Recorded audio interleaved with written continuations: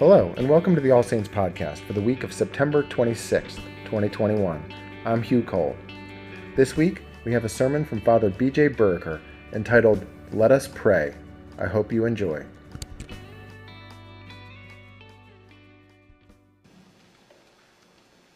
James says to us, is anyone among you suffering? Let him pray. Is anyone cheerful? Let him sing praise. In the name of the Father, the Son, and the Holy Spirit. Amen. Please be seated. Well, good morning and God's blessing to you all. It's good to be here with you, as it always is. Now, it seems like a million years since I had the opportunity to stand up here and preach. It's only been a month. But there have been a few changes in the last month. I don't know if you've noticed any of them, like that. But I'm excited about what God's doing here. As you've seen, we've got our choir is have an acolyte to things are moving back more towards normal. Our regular adult education, children's education, and all sorts of great things going on. I must admit, I'm rather honored and humbled, a tiny bit nervous, to have been named by the vestry to be the interim rector until such time he finds a permanent to come in. I'm excited about that. Thank you.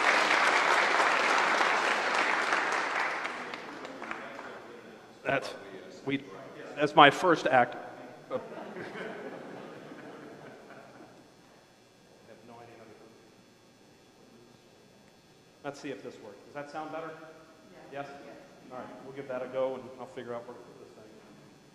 Of course, yeah. All right. So it is great to serve here. I'm excited. This church has been a huge blessing to me for years. I love working with Matthew. I love our vestry. I love the staff and all of you, whether you're serving in one of our ministries or attending or whatever it is. It's just a pleasure to be here.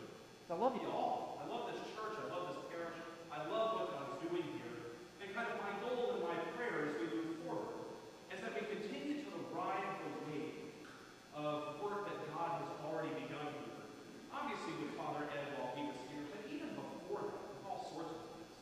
That we continue to grow, not just stay the same and maintain, but that we continue to grow as a kingdom church. That we continue to grow in the fruits of the Spirit. That we continue to grow in the depth of Scripture and stand on the grace and the mercy of God. That God would continue to draw us closer together in unity and in deep relationships, as the Bishop Sam said. It's all about relationships. And of course, that we would be a praying church. A praying church full of praying people. Our New Testament lesson this morning comes from James, and I've mentioned before, I love this book. Mike is not on. Does this work? Turns off. Do I need to start over? Yeah. Well, everything I said was amazing. How are we doing? Yeah, now applaud. There we go. That one's working. Apparently it was turned off. I don't know what happened. Thank you, Harry. All right, we're going to talk about prayer. I don't know what I said before, but I tell you it was great. But prayer, our New Testament lesson this morning was all about prayer. It comes from the Epistle of James, one of my favorite in the New Testament that I've mentioned before. And prayer was very important to James. He mentions it several times throughout the book. In fact, he earned the name Old Camel Knees. How'd you like that as your nickname? Old Camel Knees. And he got that because he spent so much time on his knees in prayer that his knees became callous, a lot like a camel's knees. Now, he has a lot to say about prayer, even just the text that we read, but I'm going to focus only on one verse. And so I'll do as Dan always says, I'm going to play dodgeball with the rest of the text as I break the technology up here. All right, so James, he calls us to pray at all times and in all circumstances. Whether we're in trouble or we're in good spirits, whether we're sick, in sin, healthy, or whatever, James's solution is to pray. Now, I'm kind of curious, and I'll take a poll here. How many of you tend to pray more when you're in trouble or more when life is good? More when life is good. How about more in trouble?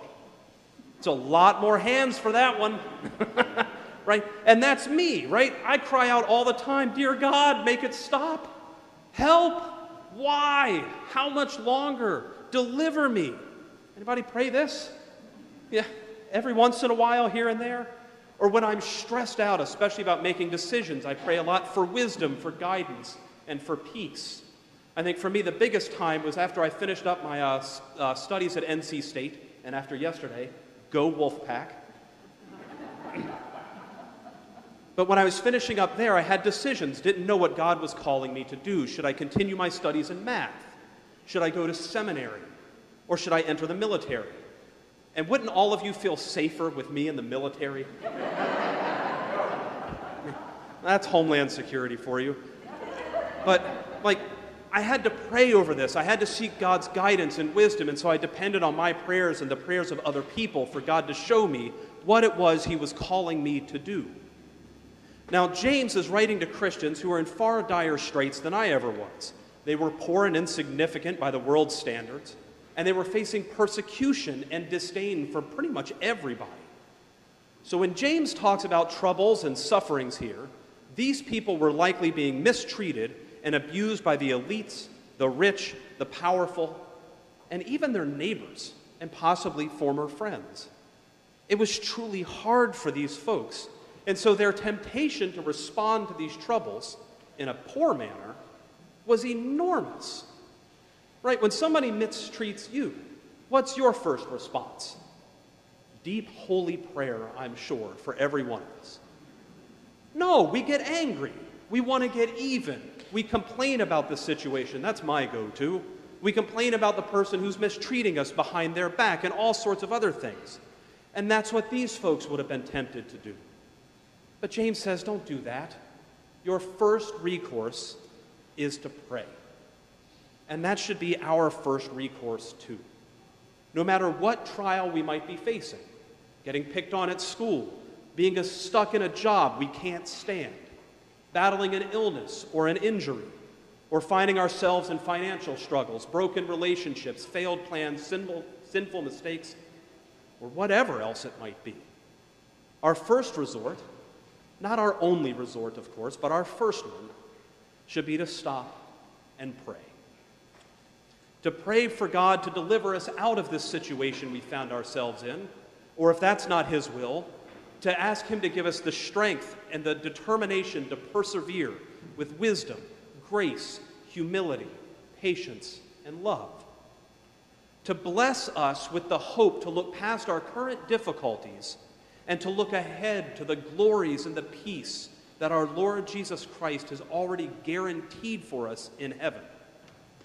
It's to look at the world with heavenly eyes, as Father Matthew taught us last week. Or if this situation has been caused by my own sin and mistakes, perhaps I'm to pray and to ask God for forgiveness, for change, and to make me holy. I found a prayer this week that some of you may have seen before, and it's from somebody who's struggling with their sin and the problems that it might cause. And so I share it with you here. This person prays, "Dear Lord, so far I've done all right. I haven't gossiped, haven't lost my temper, haven't been greedy, grumpy, nasty, selfish, or overindulgent. And I'm really glad about that. But in a few minutes, God, I'm going to get out of bed. And from then on, I'm going to need a lot more help." Now, that's silly, but the prayer is right. We're going to need a lot more help. We need God's help, or as our colleague put it today, we need the fullness of God's grace. If we're going to deal with any of our troubles, we need the fullness of God's grace. So we should pray during hard times. Okay, I get that. That's me. I pray during those times. But we also need to pray in the good times too. And that's where I tend to forget this. Israel, in the book of Judges, has this same problem. They find themselves in dire straits. They've sinned, they've rebelled against God, and now the enemies are raising up against them. So they're there, and finally when it gets so bad, they look up to God and say, "We're sorry. Come back. Help us." And God, being merciful, does. He raises up a judge who defeats the enemies. They get put back where they ought to be. Things are going well. And then they get complacent. They forget to thank God for what he's done, and they turn back to their bad habits, and they sink back down again. And the cycle goes on and on and on. What a bunch of knuckleheads. It's ridiculous. But I'm just like them. I so often treat God like a genie, asking him for wisdom, a good night's sleep, more time to play games, for health, for healing, for protection, for silence. Or I treat him like an aspirin. God, life hurts. Make it stop. Give me the relief that I need. But I forget to pay attention to all the times God answers these selfish prayers anyway. And I forget to give him thanks. Anybody else feel like that? Right? You're a bunch of knuckleheads too. Yeah, me too. We all are. And this is why we need the grace of God, of course.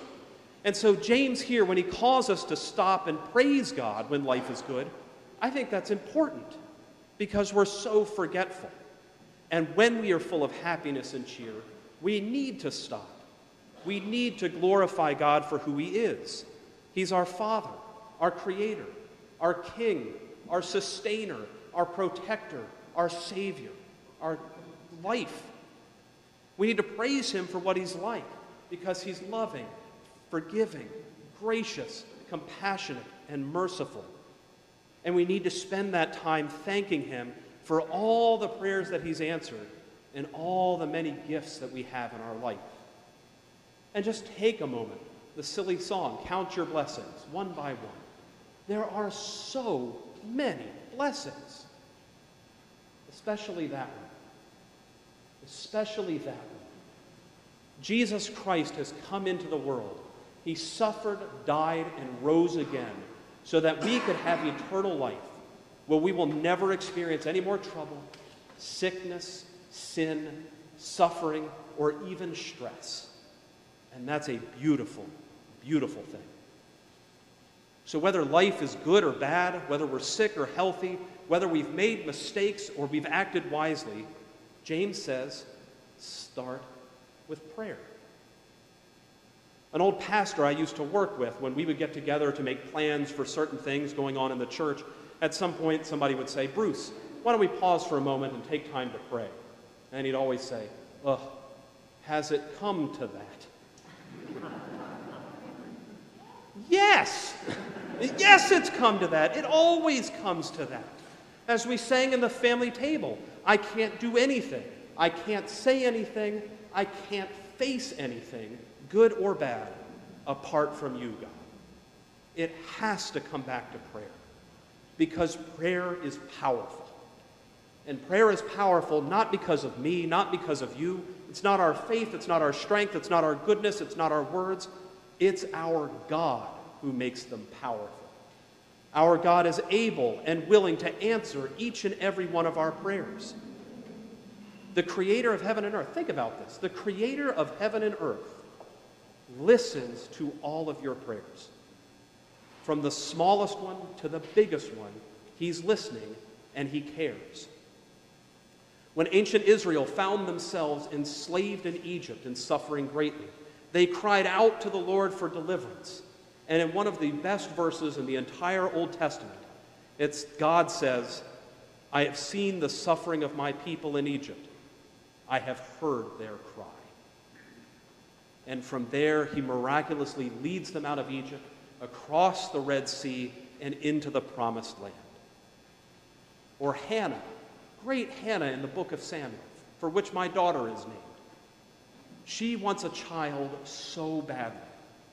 And she prays day and night that God would give her a child. And he not only gives her a child, he gives her the prophet Samuel, who goes on to be a mighty man of God, even anointing David as king over Israel.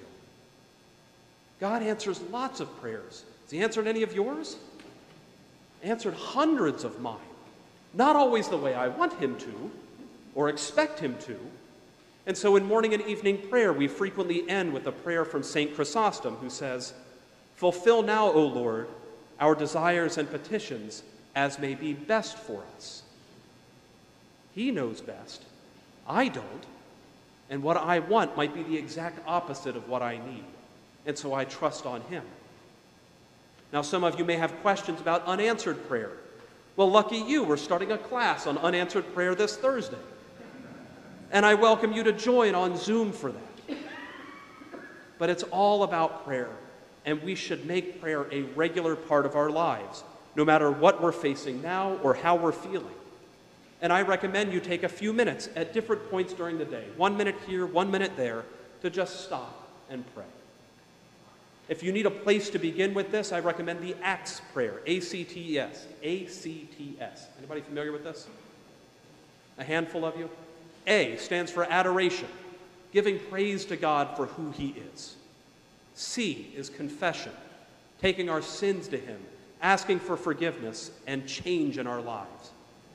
T, then, is thanksgiving, looking at all the things God has done for us and giving him thanks. And then finally, at the end, is S, our supplications, making the requests and bringing our cares and concerns before the throne of grace. But it doesn't matter what you do, whether you follow adoration, confession, thanksgiving, or supplication, or how you do this, just spend the time in prayer at home. And I'd encourage you to get involved in some of the prayer opportunities here. Father Ed had mentioned the furnace prayer meetings that we have on Wednesday nights. It's a beautiful time of prayer. Please come and join us. Or morning and evening prayer on Tuesdays and Thursdays. This has become a great community where we pray for one another, for our church, for the country, and for the world. Our prayer vigils, we have another one coming up in December. I hope some of you will sign up. Or our active prayer ministry, where we'll give you information about a ministry to pray for, and you'll focus on that for 2 weeks, telling you exactly how to pray. The point is it's all about prayer, because it's all about God. As Father Ed said in his last sermon here, you all need Jesus, and you've already got him. That's why I'm excited here. That's why I'm so excited and why I love this parish so much, because Jesus is here, and that's enough. We have Jesus, and he's not leaving. And so let's go to him in the good times and in the bad times and in everything in between. Let us come to Jesus because he loves you. He loves this parish, and he answers your prayers. And for that we can say, thanks be to God, and amen. Amen.